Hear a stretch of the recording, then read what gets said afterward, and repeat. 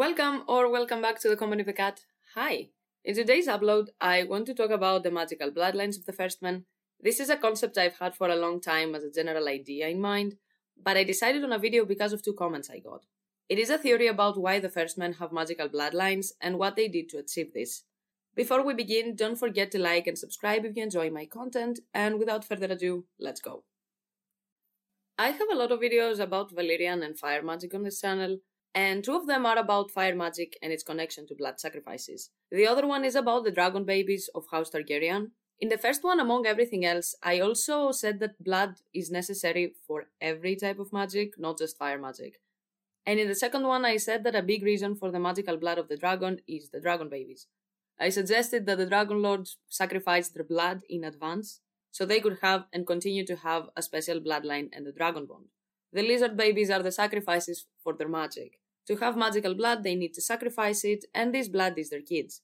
Blood for fire and fire for blood. They have to keep giving their blood to keep the fire in it. In both these uploads, I got two similar comments that I thought were great conversation starters for this video. The first one read, "No blood, no magic doesn't seem quite right. Skin changers don't need to kill everyone for their abilities. Only blood and maybe fire magic could require some type of sacrifice to fuel it." And the one about the dragon baby said that the Starks and the First Men don't align. Fire magic is more in your face, and we have seen it in the novels more, along with the fire and blood motto of the Targaryens. We associated blood magic mostly with fire, but blood magic is very much present in every form of magic used by humans, and the First Men lines are built on blood magic just as much. This is what I want to talk about today. But first, what is a blood sacrifice exactly? You'll have gold, horses, whatever you like. It is not matter of gold or horses. This is blood magic, lady. Only death may pay for life. Death? Dany wrapped her arms around herself protectively, rocked back and forth on her heels. My death? She told herself she would die for him if she must. She was the blood of the dragon. She would not be afraid. Blood sacrifice doesn't always require fresh blood at the same moment. It is the general exchange of death for life. By itself, the blood is nothing. You do not have the words to make a spell, nor the wisdom to find them. Do you think blood magic is a game for children? The information we get from the House of Black and White is the best to understand what blood magic actually is. Can you pay the price? What price? The price is you. The price is all you have and all you ever hope to have. We took your eyes and gave them back. Next we will take your ears, and you will walk in silence. You will give us your legs and crawl. You will be no one's daughter, no one's wife, no one's mother.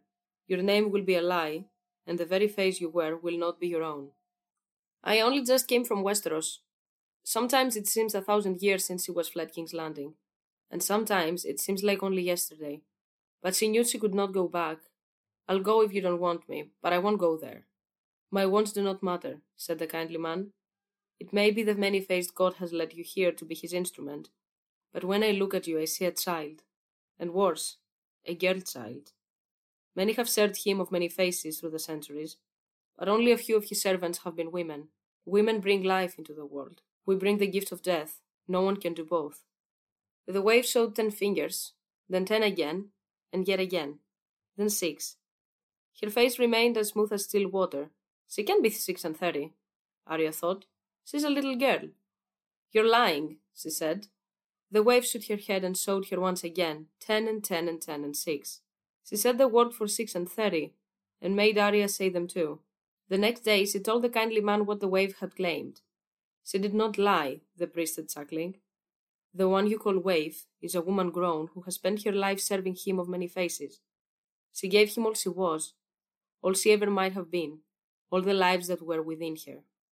Blood magic is not necessarily about giving blood as a currency, but about giving life. In the House of Black and White, they give their life to serve death, even sacrificing their potential life they might bring forth to serve the many-faced god. The reason the author chose the word blood is the fact that blood is often symbolically associated with life force, vitality, and the essence of existence. In many creation myths, blood played a central role in the emergence of life. It's believed to carry throughout the body the essence of life itself. Blood sacrifice was common in mythological traditions and cultures, seen as a means of renewing life, appeasing deities, or maintaining cosmic balance. Many mythologies attributed special significance to royal or divine bloodlines, linking them to supernatural powers and divine authority, concepts echoed in the novels. Blood sacrifice encompasses the sacrifice of life in general, whether by denouncing one's life as a whole, sacrificing the lives of future children like the Waif and Daenerys, or sacrificing someone for a quick spell, as Melisandre does. Magic always has a price, whether it involves fire or not. In a sense, those you call the children of the forest have eyes as golden as the sun, but once in a great while one is born amongst them with eyes as red as blood, or green as the moss on a tree in the heart of the forest. By these signs do the god marks those who have chosen to receive the gift. The chosen ones are not robust, and their quick years upon the earth are few, for every song must have its balance. But once inside the wood, they linger long indeed.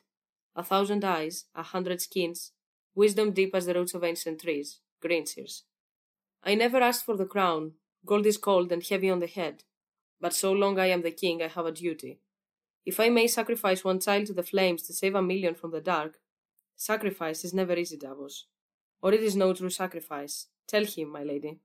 Melisandre said, Azor Ahai tempered lime-bringer with the heart's blood of his own beloved wife.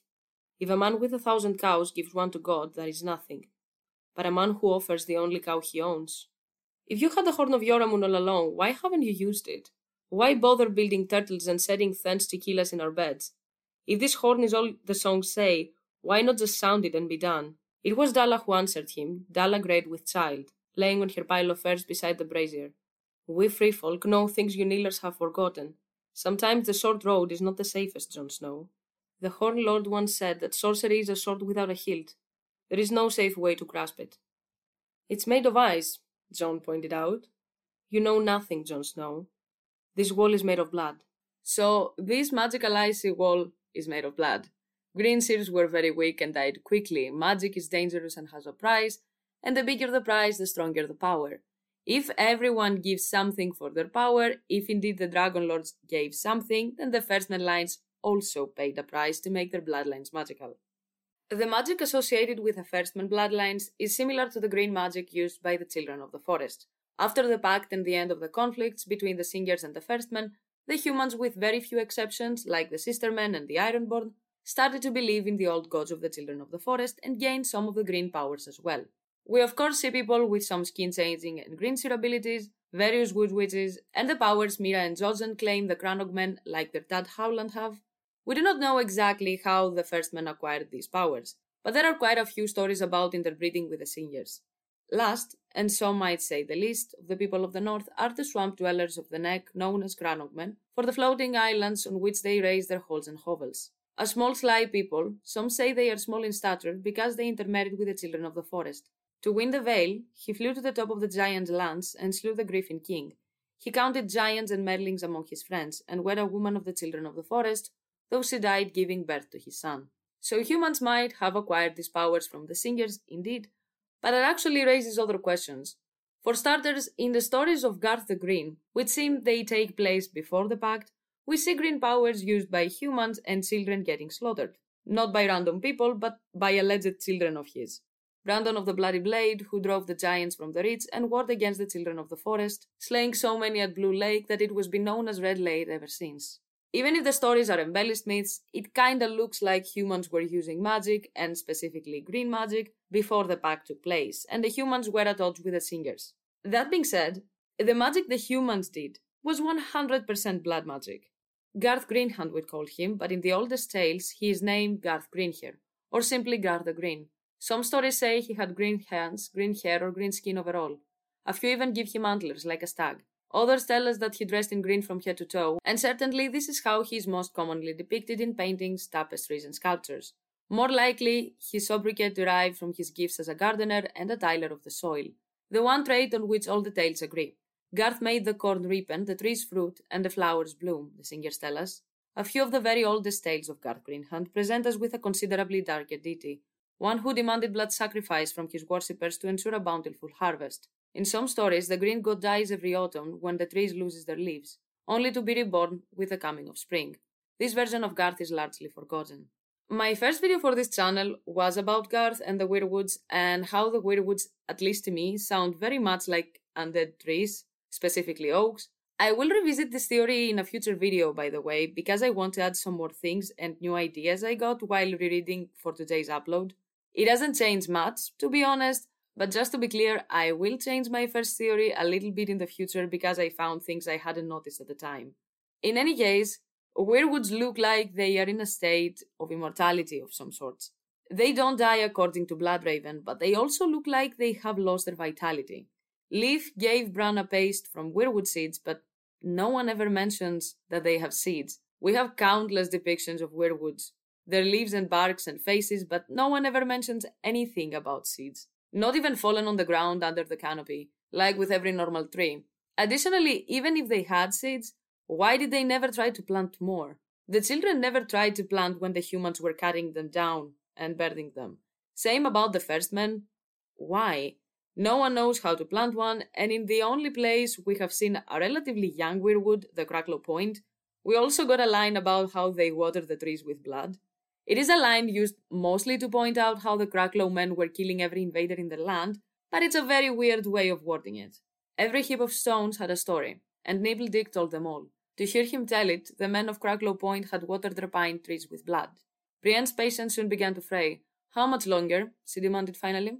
We must have seen every tree in Cracklow Point by now. Not hardly, said Crab. Soldier pines were everywhere, down up in solemn ranks.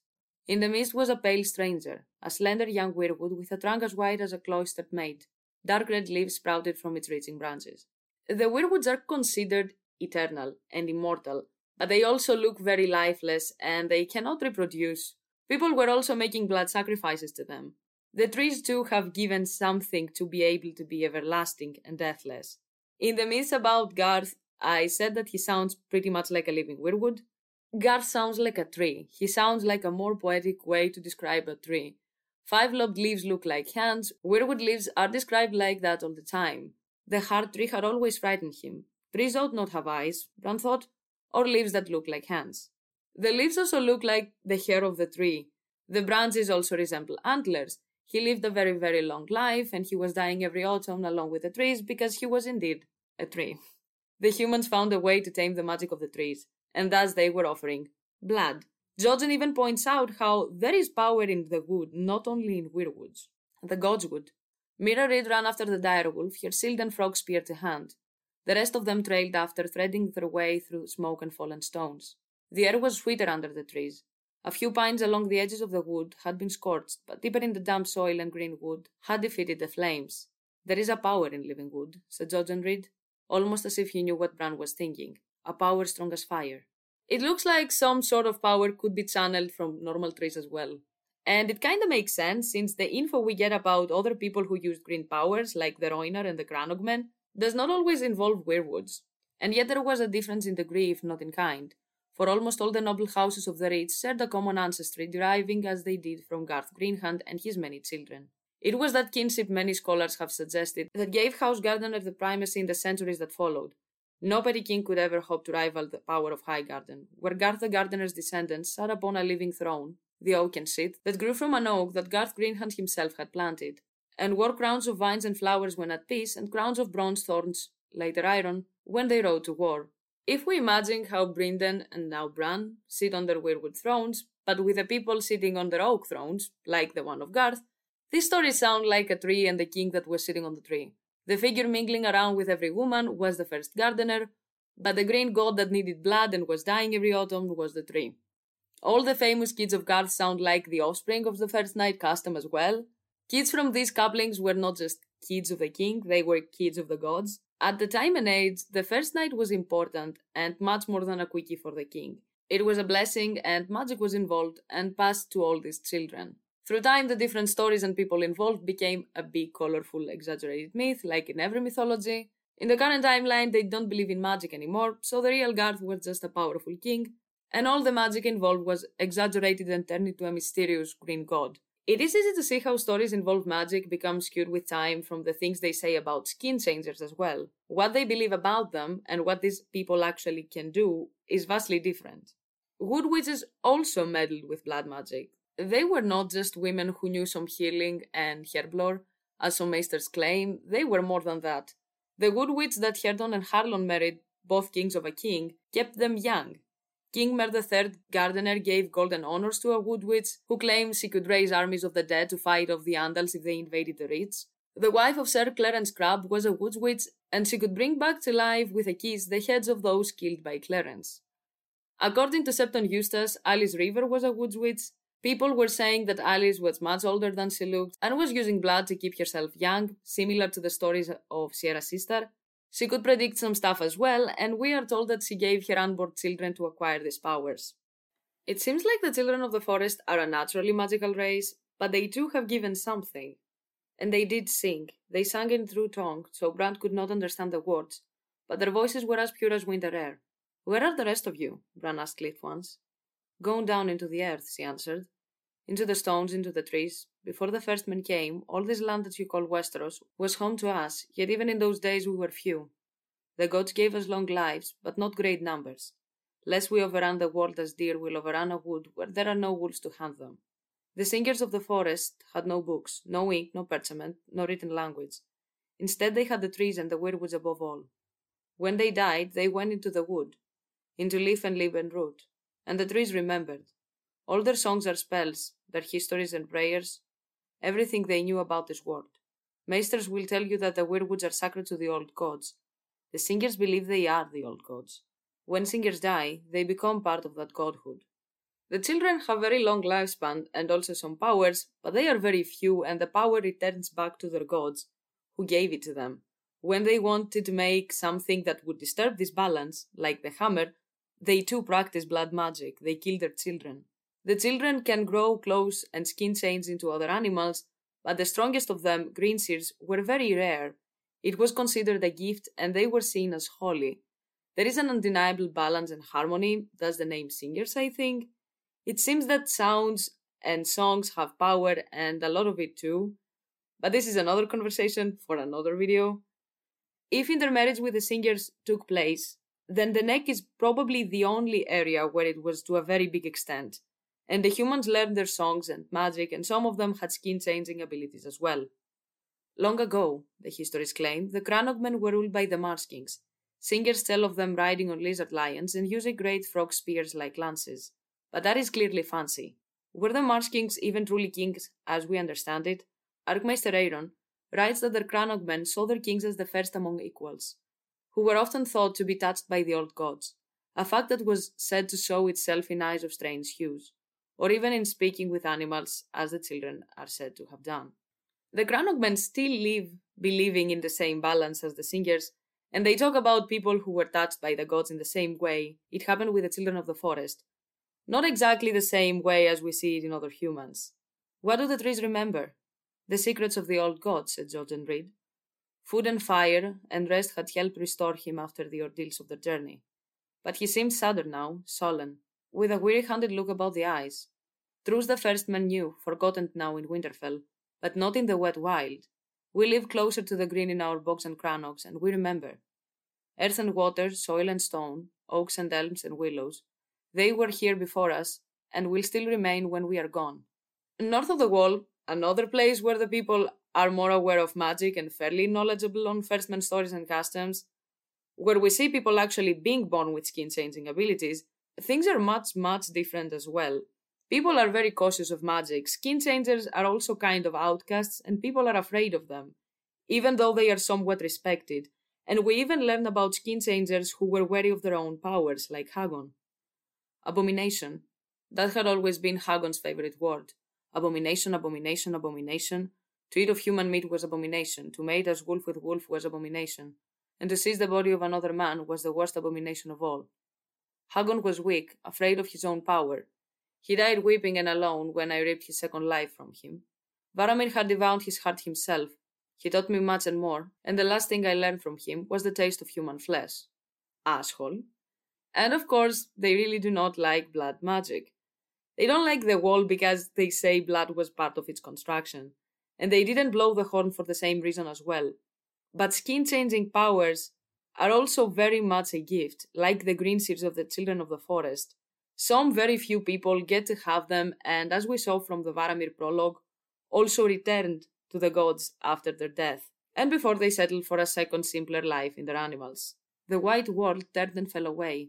For a moment it was as if you were inside the weirwood, gazing out through card red eyes as a dying man twitched feebly on the ground, and a mad woman danced blindly and bloody underneath the moon, weeping red tears and ripping at her clothes. Then both were gone, and he was rising, melting, his spirit born into some cold wing. He was in the snow and in the clouds, he was a sparrow, a squirrel, an oak. A horned owl flew silently between his trees, hunting an air. Varamir was inside the owl, inside the air, inside the trees. Deep below the frozen ground, earthworms burrowed blindly in the dark, and he was them as well. I am the wood and everything that's in it, he thought, exulting. 100 ravens took to the air, cawing as they felt him pass. A great elk trampled unsettling, and children clicking to his back. A sleeping direwolf raised his head to snarl at empty air. Before their hearts could beat again, he had passed on searching for his own, for one-eyed lion stalker, for his pack.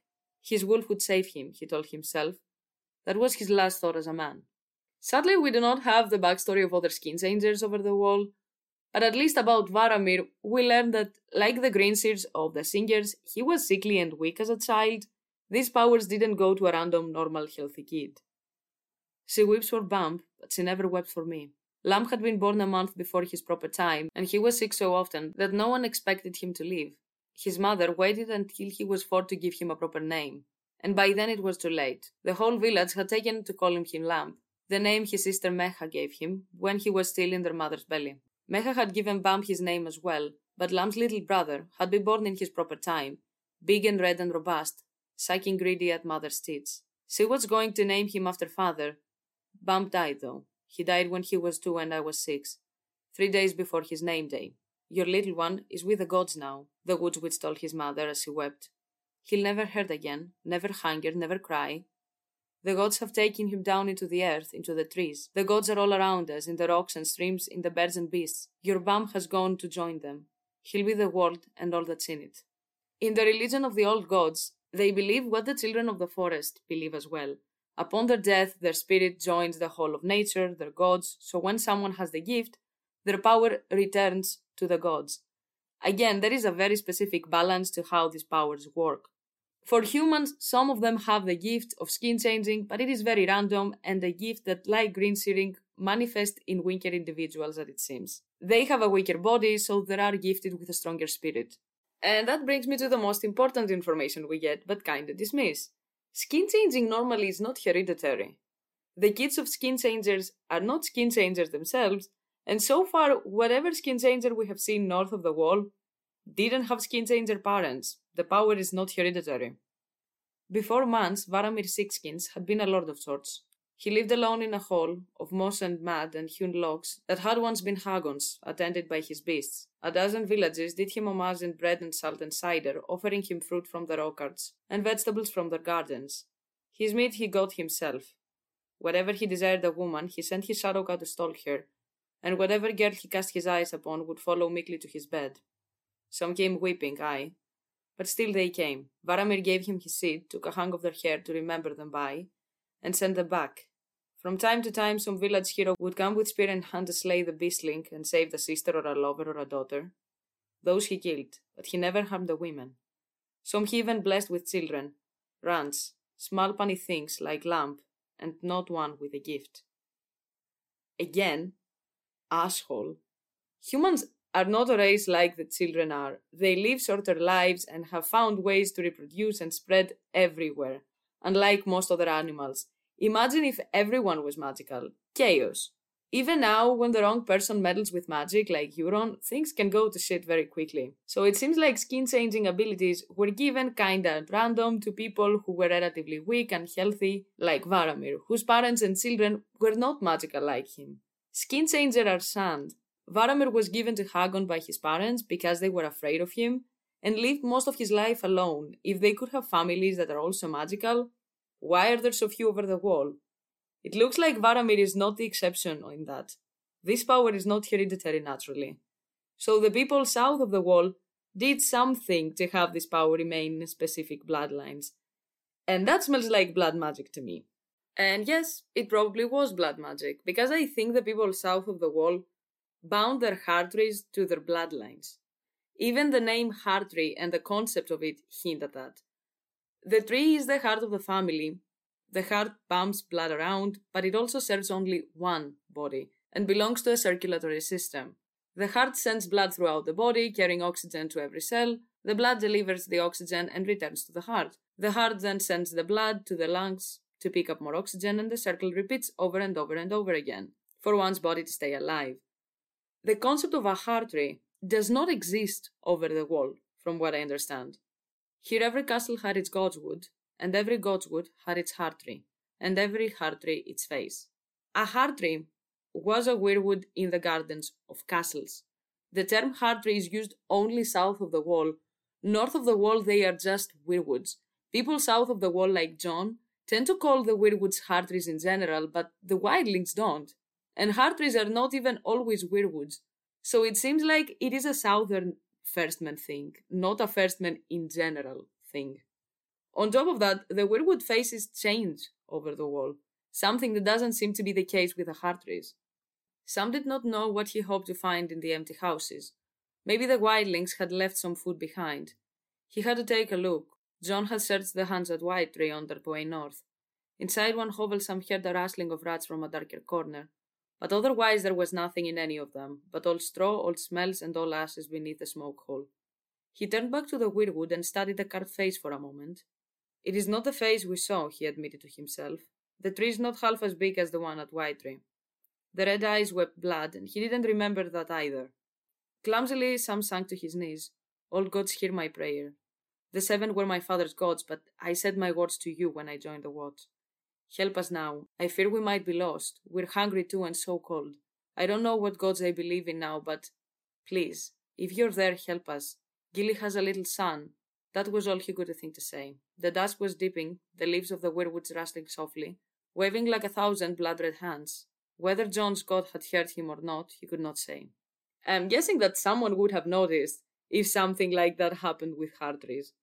We have the faces of some weirwoods, and we know that the Stark heart tree, at least, looks like a Stark. At the center of the grove, an ancient weirwood brooded over a small pool where the waters were black and cold. The heart tree, Ned called it.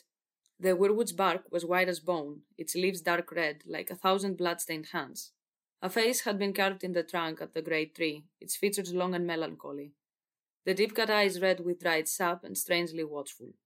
From the first time I read the books, I always had the same question. Why do they not burn their dead in the north like the wildlings? All firstmen houses south of the wall have crypts and barrows.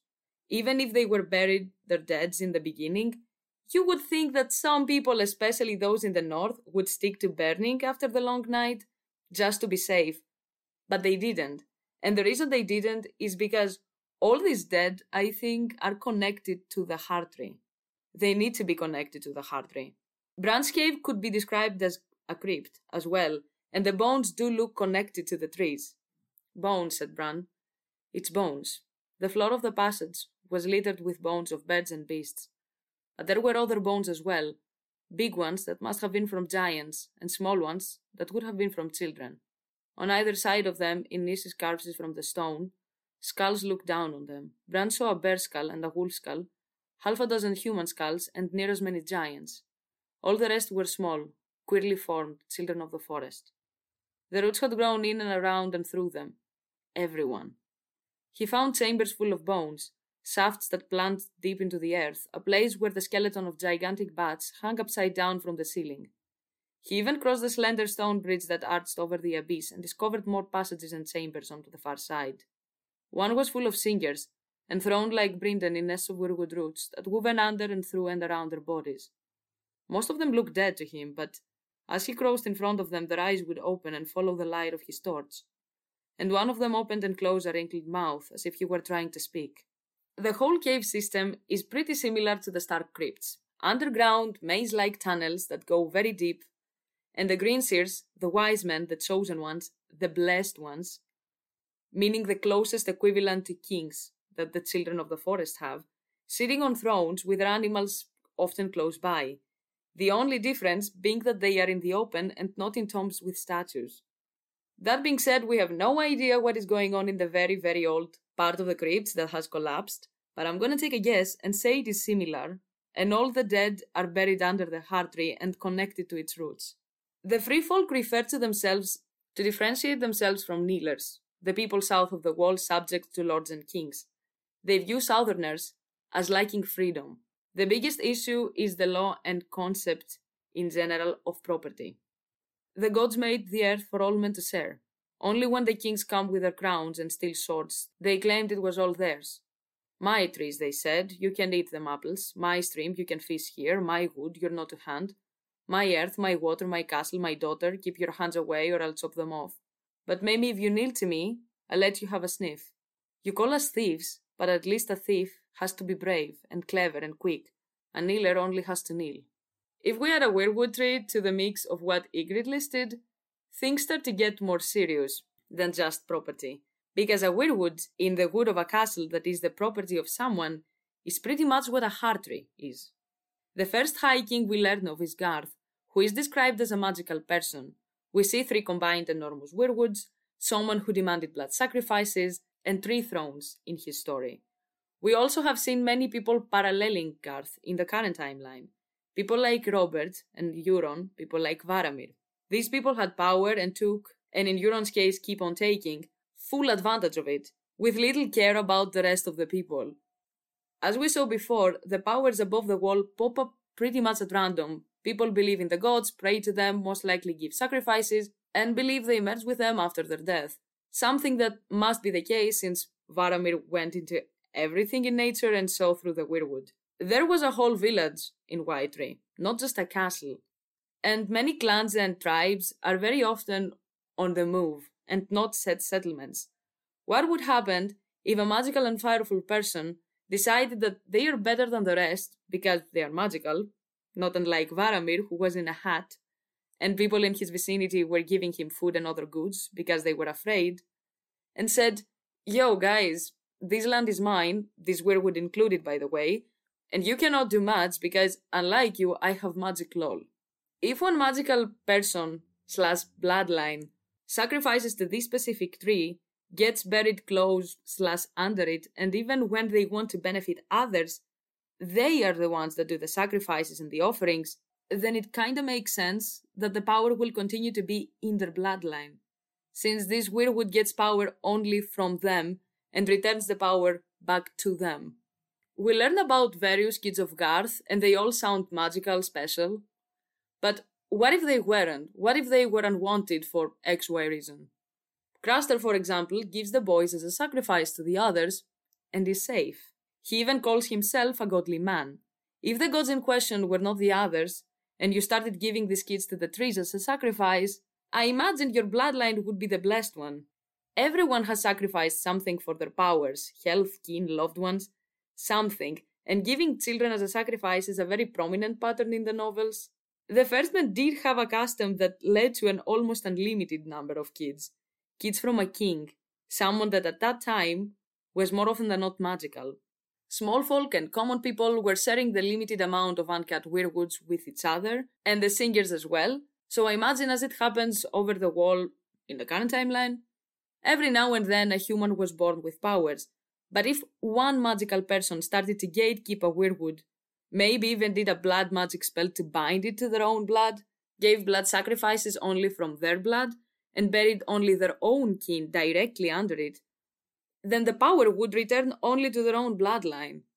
And if one person did this, then others would do the same, even if they weren't magical, and just had the opportunity. Clarence Crabb and Herdon and Harlon are not described as magical themselves, but they did find magical wives and establish their own kingdoms. That would explain why the heart trees are called heart trees, why they resemble the family that owns them, and their faces do not change, why every godwood has or had one, why the First Men would not burn their dead even after the long night, and why the wildlings are so hostile towards the concept of kinship and wary of magic, especially blood magic. The free folk choose their leaders, and the kings beyond the wall are people who everybody wants to follow. The Cranogmen had kings with powers chosen by the gods, first among equals. When this power is harnessed, like the Dragon Lords with the dragons, and becomes something exclusive and hereditary, it loses its meaning because these people are not chosen by the gods anymore. Kingsblood is a phrase we hear quite often in the novels, especially by Mel, but I think the meaning has been corrupted. Royal blood is something people believe to have properties, but this notion had been seriously changed through centuries. People in the current timeline believe it is about the king's blood, power, etc. But looking at what we know, I think this phrase was about magical blood, not royal. The kings of gods were magical. In the beginning, these people were considered blessed, and this is why those around them made them kings. After people started to take things into their own hands completely and decided that they were kings, and even practiced magic to become or remain magical, almighty kings, and the logic got reversed from you are special, thus you will become a king, became you are special because you are a king. The logic and morals involved are very, very different. Kings should be the most competent people who care for the fellow men and look out for the common good, not solely for their own gain.